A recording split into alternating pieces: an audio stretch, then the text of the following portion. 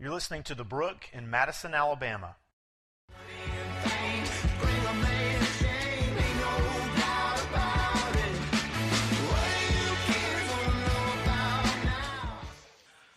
Well, good morning. Hope you're doing well. We will be in Proverbs chapter 3 this morning. If you'd like to turn there with me in your Bibles. Proverbs chapter 3. Verses 11 and 12.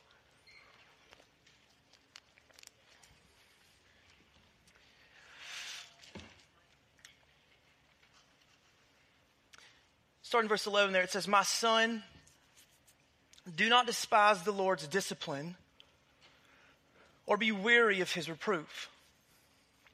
For the Lord reproves him whom he loves, as a father the son in whom he delights." Lord, this morning we're asking that as we come to your word, that, Lord, you would speak to our hearts, that by your Spirit you would apply the word of God to our lives. God, we're asking that you do what we know you want to do, and that's edify and build up your church. So Lord, may we hear this morning what you have to say to us. Lord, we're listening, so we just pray that you would speak. It's in Jesus' name. Amen. I remember being 5, maybe 6 years old, in church one Sunday, old school, traditional, shotgun, rectangle building, steeple on top. And I don't know what I was doing. Whatever I was doing, my dad thought it warranted a spanking.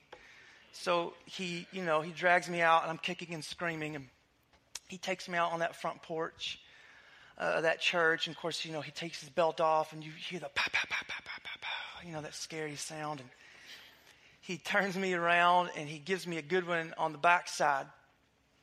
I didn't feel it, though. I guess my pants were too thick. Now, I'm 5, so not very smart. So I turn around, and I say, "Ha ha, I didn't feel it." Not very smart. So he kind of looks at me like, "What?" So he grabbed my pant leg about the knee and pulled it up, and wham, right there on the back of the leg. And I felt that one. That one hurt. No one can say that they like being disciplined. Discipline, by its very nature, it hurts. It's, at the very least, it's uncomfortable. It's making you into something. It's imposing something on you that you would not have asked for yourself. Webster's dictionary defines discipline this way: training that corrects, molds, or perfects the mental faculties or moral character.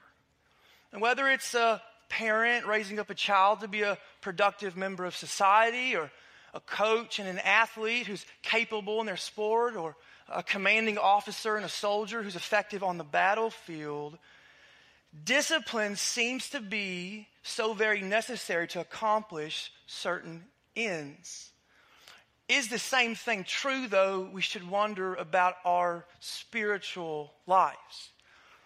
If God did not discipline us, would it matter? Would it have an effect? Would it change anything? If there was an absence of God's discipline in my life, what would be the outcome? Would it matter?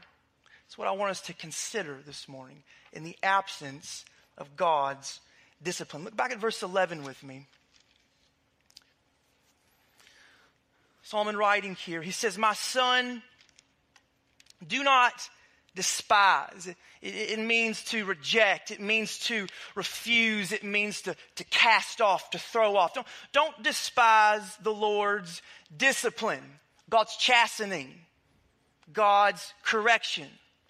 Or be weary. Weary means to loathe, to abhor. It actually means to hate to the point of vomiting, throwing up.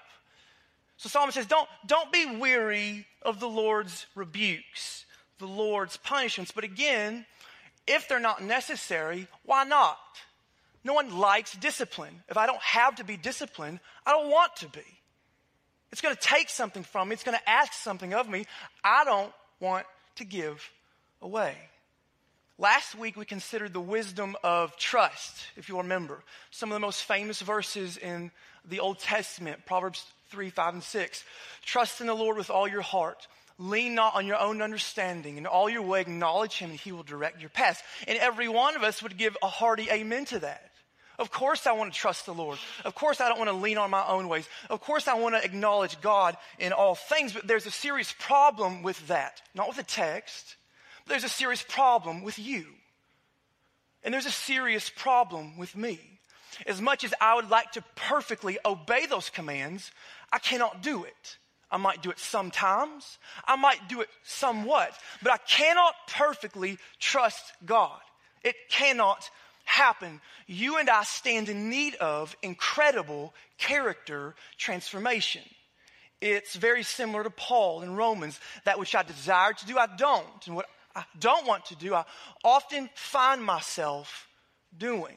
And so we wrongly assume that Proverbs are these disconnected, just disjointed thoughts spread throughout this book. And they're not. What we'll see this morning is how discipline is the logical conclusion right after trust for those who cannot do it. We'll see Solomon make a divine correlation between the two. So in considering the absence of God's discipline, I want to take note here from our proverb.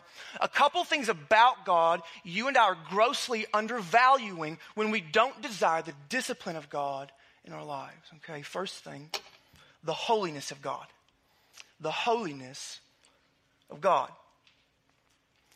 An indifference and different attitude towards sin in our life, that's always going to produce a wicked indifference toward holiness or the lack of holiness in our lives. And that should be a very, very serious problem for us, friend. God gave the command to his people in the Old Testament and again in the New. God said it in Leviticus, and again Peter repeats it in his first letter. Be holy, God says, for I am holy. God is infinitely clean, and God is infinitely righteous, and God is infinitely pure in all his parts. Not some, but in his entirety. God is completely without sin. God is completely removed from fallen humanity. And so God demands that his people be just as holy as well. It's why God gave such radical rules, such radical regulations to his people in the Old Testament. Not because he wanted to make life miserable for them, but because he wanted them to stand out as his set-apart, holy people. So you see, our likeness to God and our utter dissimilarity to the world around us, it should be defined exclusively by our holiness, our utter conformity to God's rule, God's reign in our hearts, in our lives. God has made us his people. He has set us apart. And as such, we should have a genuine desire to reflect the holiness of God, that God's righteousness would be manifested in our hearts, in our lives, regardless of the cost. Now, the cost is the problem, because the cost so often involves the heavy hand of God's faithful yet trying discipline. Until you and I reach the end where we're full, we're complete in Christ, we're joyfully, we're wholly surrendered to the will of God while we're still in these sinful bodies, there's a hole in our holiness. And God's actively at work in our lives, through our lives, raising us up to maturity, raising us up to Christ's likeness. And it so often involves God's painful chastening and correction, seasons of it. Consider how Peter says it, 1 Peter chapter 1, verse 3. Blessed be the God and Father of our Lord Jesus Christ. According to his great mercy, he has caused us to be born again to a living hope through the resurrection of Jesus Christ from the dead. To an inheritance that is imperishable, it's undefiled, it's unfading, it's kept in heaven for you. Who by God's power are being guarded through faith for a salvation ready to be revealed in the last time. In this you rejoice, though now for a little while, if necessary, you've been grieved by various trials, so that the tested genuineness of your faith, more precious than gold that perishes, though it is tested by fire, may be found to result in the praise and glory and honor at the revelation of Jesus Christ. And you see, that's just the thing. If you and I are truly the Lord's, we shouldn't be so entangled in the affairs of this world. We shouldn't be so expectant of a happy, pain-free life. So let me say then what's wildly unpopular to say in our postmodern pluralistic age. God is not concerned with your happiness. not as the world defines it. God is, though, madly concerned with, madly obsessed with your holiness, readying you, preparing you for eternity. C.S. Lewis, the great Christian apologist and thinker, is famous for having said, "If I find in myself desires which nothing in this world can satisfy, the only logical explanation is that I was made for another world." And so we are.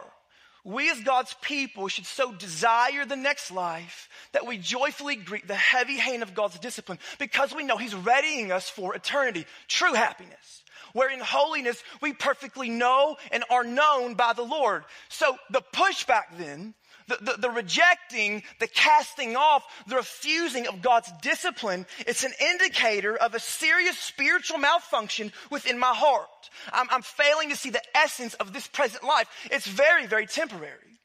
God graciously began a work of salvation in us. We were spiritually asleep. He woke us up. And he didn't just begin that good work. God's faithful to sanctify us, to set us apart in holiness. Especially when the means of doing so, we should be so grateful because we know God's readying us for eternity. And if we're not quick to heed the wisdom of God's discipline, we're going to miss out on what God's teaching us graciously. We're going to stifle our own growth. It's like digging your feet into a temporal world you know is going to go away. You're refusing God's training for the next life. It's madness. It's even stupidity. Proverbs 12:1, whoever loves discipline loves knowledge, but he who hates reproof is stupid. How do you like that for encouragement? You just might be stupid. Understand this as well, though. Praise God, he's readying us for eternity, and he is so doing. But we ought to understand as well the relationship between our holiness and our usability in this life. God desires to use his holy, set-apart people now in this life. God desires that we would bring in glory now in this life. So a refusal of God's discipline to be made holy is a refusal to be usable by God. It's very reminiscent of Romans 12:1. I appeal to you, therefore, brothers, by the mercies of God, present your bodies as a living sacrifice, holy, acceptable to God, which is your spiritual worship. Paul says, give yourself away, be attentive to the Lord, be holy, let God use you. And it's not going to come when you refuse God's discipline in your life, regardless of how painful it is. I don't want to miss out on the work God's doing in me. He ought to ready me for eternity, but how he's graciously wanting to use me for his name's sake in the here and now. I remember several summers ago, I was preparing to preach for the first time. Never preached. Scariest thing. And I remember telling Brian, I said, Brian, I don't know. I just sense like the Lord is maybe leading me to preach. I can't believe I let it out of my mouth. I'd said it. And he said, okay, well, we'll put you on the preaching calendar. And I thought, oh my gosh. And so it was funny because the date he put me on the calendar, it coincided with my preaching class at Moody, and they ended at the same time. The preaching class had to culminate with me preaching somewhere. So here I am doing this intensive preaching class. In addition to that, I've got 2 other intensive classes I'm doing. I don't know if you have a dog or a cat, but if you've ever had fleas, it's awful. Right in that season, we got fleas, and I mean bad. We were spraying like crazy. I had professionals spraying. He was like, I don't know what's going on. We could not get rid of them. My car broke down.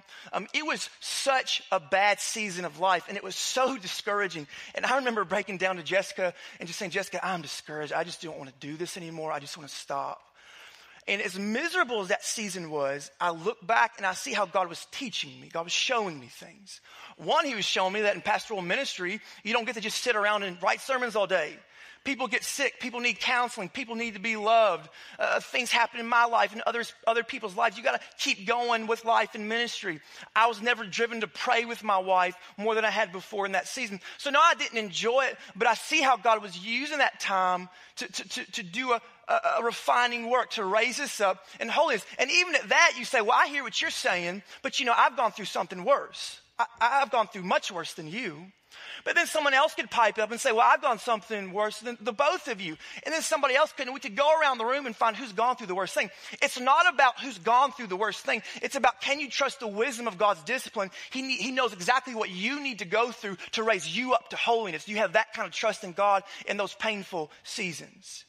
Again, C.S. Lewis God whispers to us in our pleasures. He speaks to us in our work. But he shouts at us in our pain. Are you listening to what God is trying to teach you in seasons of discipline, in seasons of correction, in seasons of chastisement? And let me say this as well. In those seasons, really all seasons, but those seasons particularly, run to Scripture, run to prayer, because God's not trying to discipline you to anything other than God's Word. So if your face isn't buried in this, you may very well fail to see what God was trying to teach you. So come to God's Word, let it be a navigator, let it show you exactly who God is. Seek His face in that, because I don't want to miss out on what God's trying to show me, again, to use me and to raise me up to holiness. Also, as morbid as it sounds morbid, this is very encouraging morning. You're stupid, and think about dying more often. Thinking about dying is the Bible's best prescription for a lazy, arrogant, prideful heart that doesn't want to endure God's discipline. Peter says it, Paul says it. Think about the end. This life is temporary. Eternity is always almost here. Don't miss out on these very few moments you have to live for the glory of God.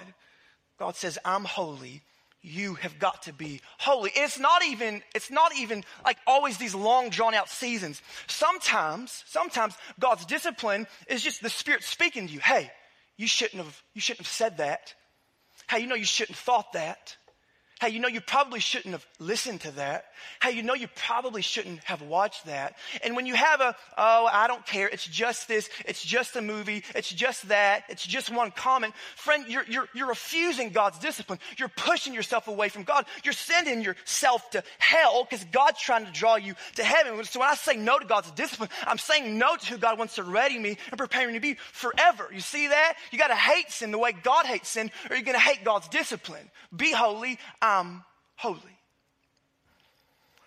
In the absence of God's discipline, second thing we grossly undervalue when we don't desire the discipline of God in our lives, the fatherhood of God.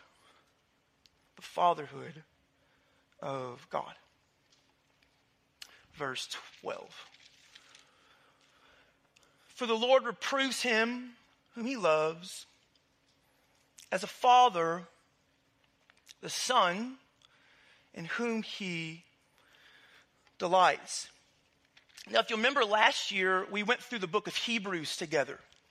And the Hebrew writer was chiefly writing that letter because his recipients were undergoing a severe form of social persecution. They were being tempted to fall away from the faith because of the trials, the seasons of suffering that they were enduring. So he's writing them to encourage them. And what's interesting, in chapter 12 of Hebrews, we see the Hebrew writer employ the very same proverb we're considering this morning. So it's interesting to see how he uses that to encourage them in their suffering. Look at Hebrews chapter 12, verse 3 with me. He says, consider him who endured from sinners such hostility against himself, so you may not grow weary or faint-hearted. In your struggle against sin, you have not resisted to the point of shedding your blood. And have you forgotten the exhortation that addresses you as sons? My son, do not regard lightly the discipline of the Lord, nor be weary when reproved by him. For the Lord disciplines the one he loves and chastises every son whom he receives. It is for discipline that you have to endure. God is treating you as sons. What son is there whom his father does not discipline? If you are left without discipline, in which all have participated, then you are illegitimate children and not sons. Besides this, we've had earthly fathers who disciplined us, and we respected them. Shall we not much more be subject to the Father of spirits and live? For they discipline us for a short time, as it seemed best to them, but he disciplines us for our good, that we may share in his, here it is again, holiness. For the moment, all discipline seems painful rather than pleasant, but later it yields the peaceful fruit of righteousness to those who have been trained by it. So we see the Hebrew writer here push the envelope a little further, don't we? He's bringing a greater clarity as to whom it is God disciplines. Not just God's people, but quite particularly God's sons, God's children.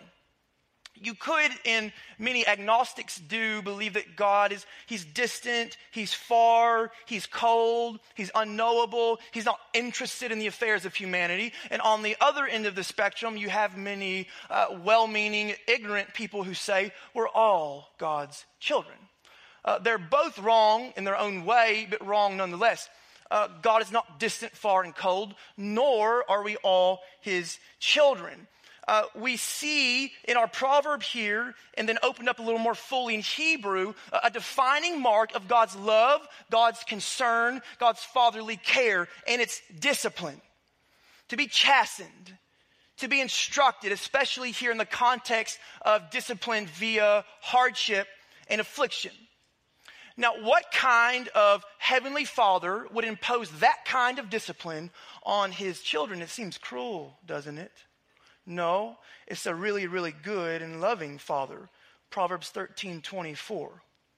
Whoever spares the rod hates his son, but he who loves him is diligent to discipline him. So much so, the Hebrew writer says, if you were to notice an absence of God's discipline in your life, you're illegitimate. You're not even his children. You're not under God's fatherly love and care. So never mind the level of pain involved in the discipline. You got much bigger problems to deal with, to face. Consider Paul in Ephesians chapter 2, verse 1. And you were dead in the trespasses and sins in which you once walked, following the course of this world, following the prince of the power of the air, the spirit that is now at work in the sons of disobedience, among whom we all once lived in the passions of our flesh, carrying out the desires of the body and the mind, and were by nature children of wrath, like the rest of mankind. And couple it with 1 John 3:10. By this it is evident who are the children of God and who are the children of the devil. Whoever does not practice righteousness is not of God, nor is the one who does not love his brother. So if I'm not God's child, this is a strange conclusion the Bible's bringing us to. I'm actually a child of wrath. I'm a son of disobedience. I'm actually a child of the devil, literally subservient to the will of God's arch enemy, totally opposed to all righteousness, totally opposed to all forms of holiness. I am a rebel against God's calls in every way. And yet, and this is a big yet, God has looked down on your poor estate. God has looked down on my poor estate, and he has set us apart, not just as his people, so important to catch, but as his children.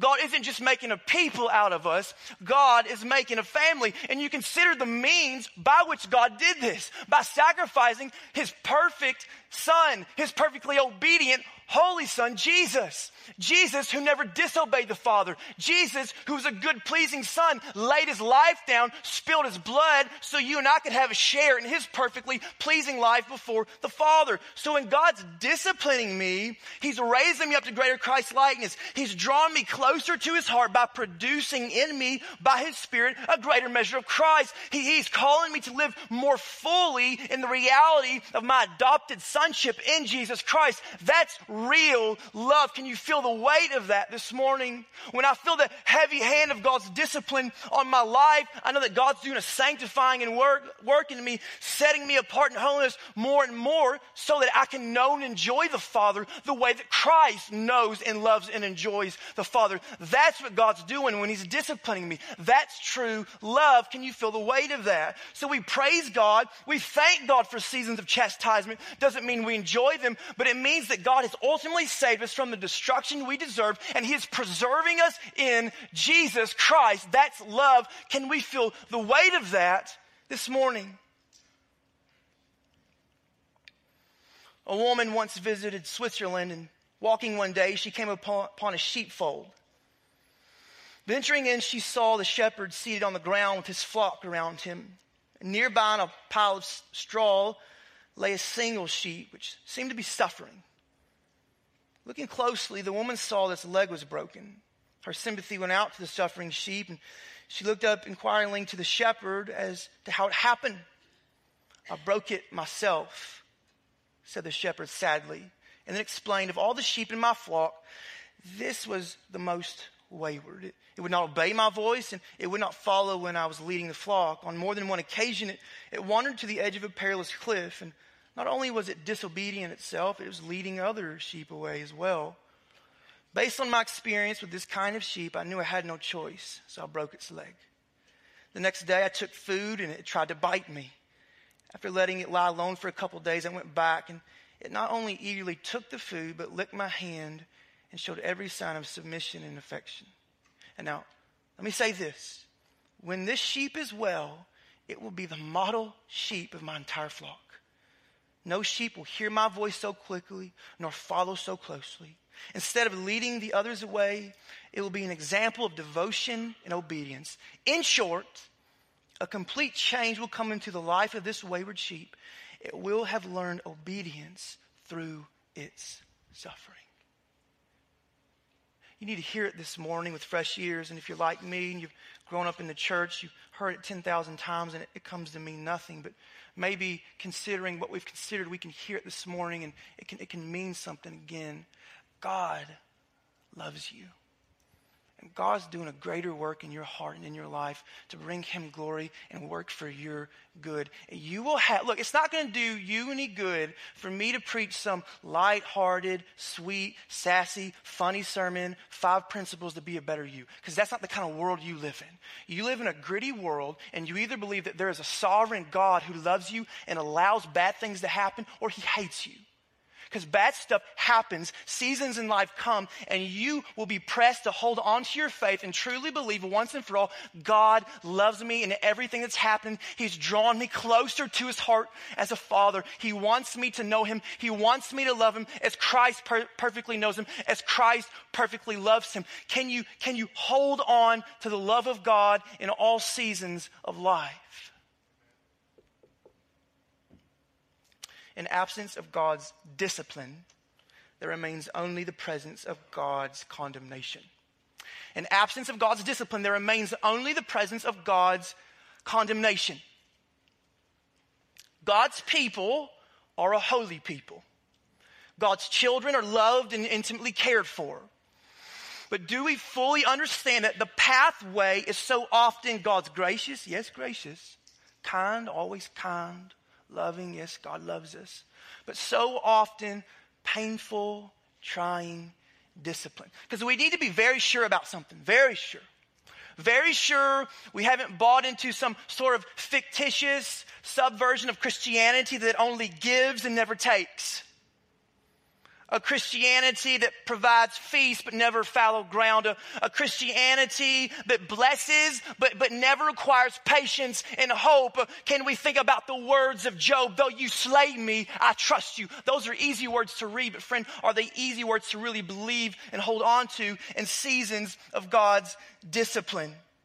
So you got to be careful in the book of Proverbs, because what you can easily do is set forth these moralistic, therapeutic messages. Do this, you'll be a better this. Don't do that, you won't have to worry about that. And I'm not saying there isn't a place for practical wisdom. Of course there is. But you cannot have practical wisdom until you understand how the whole of Scripture, certainly wisdom in Proverbs, have exactly to do with our relationship, our following Jesus Christ. Because the call to Christianity, the call to follow Jesus, it is a call to die. And it is a call to die because Jesus died. Jesus surrendered his life. Jesus, though he did not need to for his own sake, he was a perfectly holy son all the way through his life, and then obedience to the Father, he laid his life down because as a son, he trusted the Father's heart. Jesus says in the garden, not my will, but yours be done. So you see Jesus as a man. I don't desire this. I don't want this. If the cup can pass, let it pass. But that doesn't stop Jesus from ultimately what? Surrendering to God's will. Why? Because Jesus has perfect character. Jesus is the perfect son.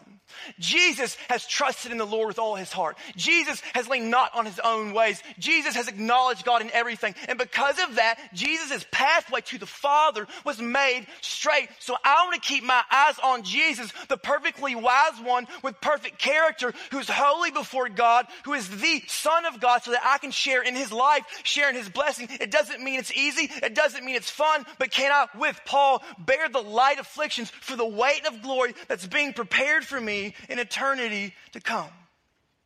If not, we receive what we deserve. And what we deserve is the wrath and fury of God for our lives. I don't want to stand before God on the merit of my own life, because I don't trust God and I don't ultimately love God, and I'm not holy and I'm not a good child. I'm a rebel against his cause, and God doesn't desire that for you either. God desires that none would perish, but all would be saved. God desires you to be clothed in the righteousness of Christ. God desires that you would repent and come to Jesus and freely receive the life. But understand in your coming, understand in the free receiving, it is a painful road to walk, but take heart. Jesus says you'll have troubles, but I've overcome the world. So let's look to Jesus, the perfect Son who perfectly trusts God in all things. And if we look to Jesus, and if we trust Jesus, if we share in Jesus' life, we will find ourselves one day in eternity with Jesus, perfectly loving, perfectly trusting the Father, perfectly knowing him as a child, perfectly living a holy life before him, and finding our joy in doing everything that brings him glory. To God be the glory. Amen. Let's pray.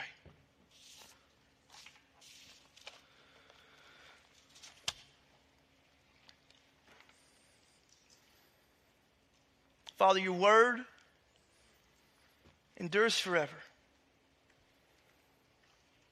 Lord, you will not be shaken. So we ask that, Lord, as weak and as poor and as pitiful we are, that God, you would be gracious to us. That, Lord, in our weakness, you would be made strong. In our ignorance and our foolishness, Jesus would be our wisdom. Your word says that Jesus is the wisdom from God. So, Lord, we desire Christ. And we're thankful for Christ. And we want a greater desire for Christ, because without Christ we have nothing. Yet, Father, you have given Christ to us. So, Lord, I'm praying this morning is that your Holy Spirit would take your word and convict every heart, convict every life. But Lord, holiness, it would not be a game we play with, but Lord, we would seek holiness as you seek holiness. We would hate sin as you hate sin. Father, that in our sanctification we're growing up more and more to maturity. We're growing up more and more to the likeness, the measure, the stature of Christ. Father, though once rebels, you've called us out. You've graciously chosen us. You've made us your own. So Lord, we just want to sit in the weight of that for a second. That we did not deserve you, and we did not choose you, but you chose us. You called us out. So Father, grace upon grace. We want to be a grateful people, man. Oh, forgive us when we get over the gospel message that Jesus saves. And saying that Jesus saves, Father, we know that it wasn't a one-time thing, but you are saving us. You are readying us. You are raising us up. So, Father, like Jesus, man, we want to be faithful when difficult seasons come. Lord, we want to be attentive when your Spirit speaks to us. That, God, in all things we hear you. We're learning from you. We're pleasing you. Lord, we desire to be holy. We desire to bring you glory. Father, may we be at peace with whatever means necessary you choose to bring that about.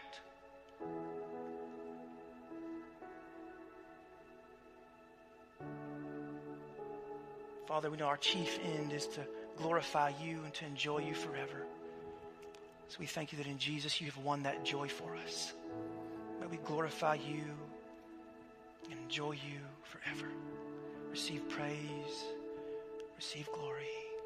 And it's in Jesus' name. Amen.